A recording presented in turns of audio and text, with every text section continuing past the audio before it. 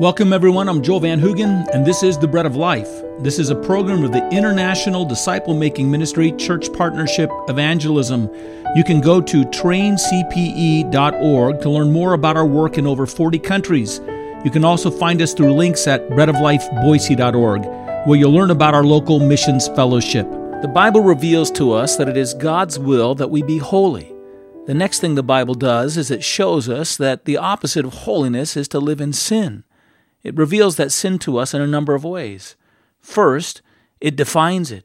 It calls it lawlessness or fault or crookedness or rebellion. In fact, there are 25 different words that the Bible uses to define for us what sin is. Second, it declares to us our state and nature in that sin. It says that we are dead in trespasses and sin.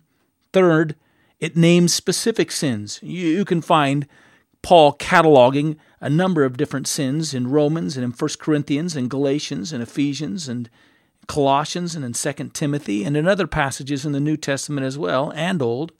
Fourth, it declares to us the consequences of sin.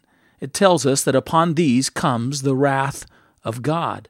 Fifth, it shows us how sin and the cross intersect. It tells us that our sins put Jesus on the cross, and at that cross, our Lord Jesus Christ bore the punishment for that sin. Sixth, it reveals to us sin by telling us the kind of life we ought to live. It lays out to us the good news of the life God intends for us, revealing to us the bad news of the life that we've missed. This is the map that we follow that actually leads us into holiness. For having instructed us in our sins, God then faithfully shows us the remedy in Jesus Christ, His blood shed for us, His life given to us.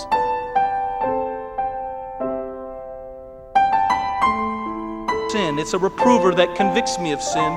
It's a mirror that helps me to alert me to sin. It's a surgical sword that cuts it away in my life, but it addresses these things. And still, you and I sin. We do things that are wrong. We do it every day. And what happens when we do that?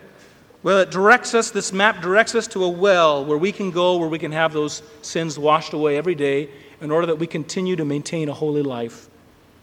I had an old pastor used to call this verse the Christian's bar of soap. It's 1 John 1:9. If we confess our sins, He is faithful, He is just, to forgive us our sins and cleanse us of all unrighteousness. Who doesn't desire and long to be clean, to be right before God? Whenever we fall on a landmine of sin, who doesn't want to be washed away from its defilement? John 2:1 says, "Little children, I write to you that you sin not, but," and I'm glad for that but if you do sin, if He was being gracious, you have an advocate with the Father, Jesus Christ the righteous. He'll intercede for you. And He has provided His own life to wash you and cleanse you from your sins. What about the dust that gathers on me? You know, even when I don't sin, just living in this world, there is a dust that accumulates, the road dust, the grit, the grime from the day. How do I get rid of that? Well, Jesus says in Ephesians 1:26 that He cleanses us by the washing of water through the Word of God. And one of the reasons it's a good idea to read the Bible every day is because the Bible flows over us like water. It washes away the accumulation of grit and dirt from the grime of this world that we live in, that accumulation that we're not always even aware of. It washes it and removes it and takes us away. You know, the truth is that we might not sin, but our lives are kind of like our television sets with that electricity that draws to it the accumulation of the dirt that floats around in the environment around it. And Jesus is willing through the Word to daily wash us, just through the reading of it, just as it pours and trickles and flows over our lives. And the destination of this map is this: God wants to lead us into a holy relationship with God so that we may know Him and that we may enjoy Him more and more intimately every day. That's why God desires it, the blessing of His holy life in us. Now, the third point is simply this. If this is true, if God has called me to be holy, and God has commanded me to be holy, and God has provided a map to chart me through this world so that I might know where to go in order to live a holy life, then it seems to me that it is vital and important for me to be reading and studying this map in order that I might enjoy a deepening relationship with Him. I want you to write down the next 4 or 5 things I'm going to say, because I just want to share with you some very practical ways that you can begin to read the Word of God every day, and how you can take this Word and begin to study it, and I want to encourage you in it so that you can use this as a map, resourced by God, interpreted by His Holy Spirit, to guide you and direct you in your life of holiness, in a life of deepening relationship with God and with His Son through the Spirit. The first one is this: how do I use this Word of God on a regular basis? The first one is this: go one insight at a time. Go one lesson at a time. There is the statement that's been said, it's a cinch by the inch, but it's hard by the yard. And God's plan for us when we read the Word is to go 1 inch at a time. Just read it, and don't worry about what you don't understand. Don't worry about what you don't get. Concern yourself with the promise or the understanding of what you do understand, what you do get. God does not pour it all in your lap all at once. Don't expect Him to do it. Don't concern yourself with what you don't understand when you read the Bible. Just pay attention to what it is you do understand. That's been good advice. I don't worry about what I don't understand anymore. The funny thing is the more I read, and as God over a period of time goes on, I've begun to understand more and more and more of it. But there's still a lot of it that I don't get. Man, I don't get a lot of Ezekiel. I don't get a lot of those long sentences that Paul says in Colossians or in Corinthians. But I don't worry about what I don't understand.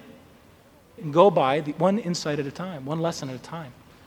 And you'll save yourself a lot of frustration. The second one is this: remember when you read the Bible that this Bible was meant to be heard, not read. In other words, it wasn't until the Gutenberg press was printed that people started getting access to the written word on a large scale, and even longer after that. And prior to that, if people wanted to hear the Bible, they would go every day, which they did, to their church or a location where every day somebody would have their scroll or their copy of the Bible, and they would read it. And the people would sit underneath the reading of this word, and they would hear it. Now, there's a difference. The reason is this: when I read something, oftentimes I read it on a casual basis. I read it when I have opportunity. When I read it, I take it under my control. I take it under advisement, you might say. But the Word of God was not simply something that we were to pick up and read at our own discretion. It was something where the authority was to be from the speaker, not the reader. The authority was come from the one who was speaking His Word, and God is speaking through the Word. And when you read the Bible, you need to understand that this is not simply you just filling up your 5 minutes of Bible reading time. This is not simply you adding your Bible reading time to your newspaper reading time and the novel that you're reading, but this is a time where you stop, and as you read, you listen to God speaking. Because this was meant to be the authoritative voice of God being heard.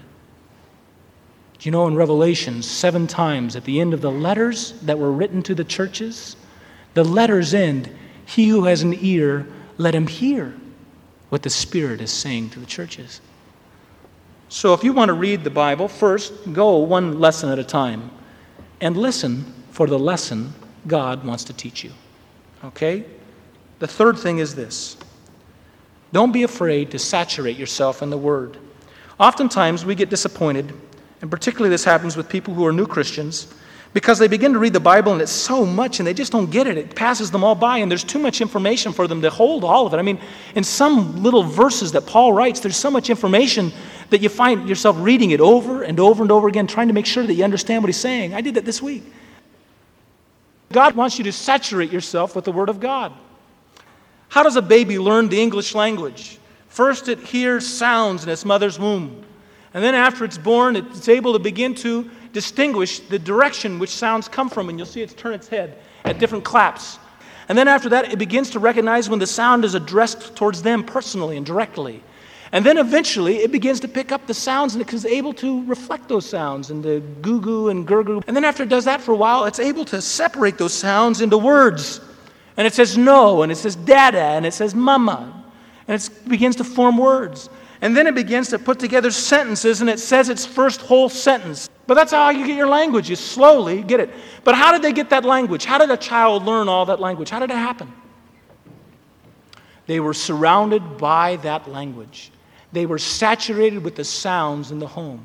They were in a home where brothers and sisters and mothers and fathers were constantly conversing with one another and standing before them and talking to them and speaking to that little baby. Because that baby needs to be saturated in the sounds of English or whatever language it is in order that it can learn that language and then eventually become proficient in it. Now look, if for no other reason than this, you ought to every day allow yourself to be saturated in the Word of God in order that you would become familiar with the sounds. In order that over a period of time, God would allow that words to separate in forms and truth to come to the front in your life so that you're saturated with its language. Don't be frustrated if you don't understand everything, if you don't get everything. God just wants you to begin to let yourself be saturated in His language of life. And by His Holy Spirit, slowly, He'll work in your life to shape those words and to give you understanding and to help you to understand it. It's all right if it's a little too high. Eventually, you'll get it. Listen and let God instruct you. The fourth one is this. It really would be the fourth and fifth, and that is, I would suggest that you begin to, as you read it, as God teaches you that one lesson, relate to it on a personal basis. Stop after you've read it and pray through what it is that God has taught you. I would even suggest that you begin to journal. Write down things that God has taught you. Maybe the verse that you learned, write it out and then begin to say, what does that mean to me? What is God speaking and what is God trying to teach me? And begin to journal. The great thing about it is you'll be able to go back and read through your journal. And you'll read wonderful things where you'll show that God has really given you a lot of progress in an area of your lives. And then you'll see other things where you'll see that God is doing a continuous work because the very thing you were concerned about 3 and 4 years ago is still the thing you're struggling with now. And since God has been patient with you for those last 4 years, you can be patient with yourself, but know that God is still working and wanting to work in your life. The final thing I would say is this. Donald Gray Barnhouse says, make sure you have the right disposition when you're reading your Bible. Be a traveler and not a tripper. A traveler is somebody who goes somewhere and knows where they're going and takes time to enjoy it. A tripper is somebody who rushes through like a tourist, taking a few quick pictures and builds their memory. A traveler is somebody who goes to Rome and remembers that they saw a great Colosseum, and they saw the Colosseum where the Christians were fed to the lions. A tripper is somebody who goes to Rome and comes back and remembers that they had funny little cars and the people spoke with funny little accents. In other words, go and take your time and enjoy the traveling through the Word of God. Let me advise you not to cram your Bible reading into 5 minutes in the morning, not to try to just slide it in somewhere. But as you read it, don't read too much then. Just read enough so that you can be traveling through the Word and not simply tripping through it. So you can be someone who is enjoying its beauty and not simply being a tourist. And God knows that in the life of every single individual, there is a desire to have more. There is a hunger for more. God knows that deep within us, by His Holy Spirit, He's put within us a thirst and a longing. Even those people who don't know Jesus Christ as Savior will find moments when their life seems empty and they're looking to be filled, and they find and they discover they cannot fill it with anything that they have or possess or know. God knows that what you're looking for is His life poured into our lives to enable us and empower us to live a holy life and deep relationship with Him. God knows it. And because God knows it, God has done everything He can to help us and to outfit us and prepare us to be filled with this life. Thanks for joining us today. To learn more about the Bread of Life ministry, go to breadoflifeboise.org. There you can also contact us with requests for this or other messages. Please join us on our next broadcast. Until then, may God bless you.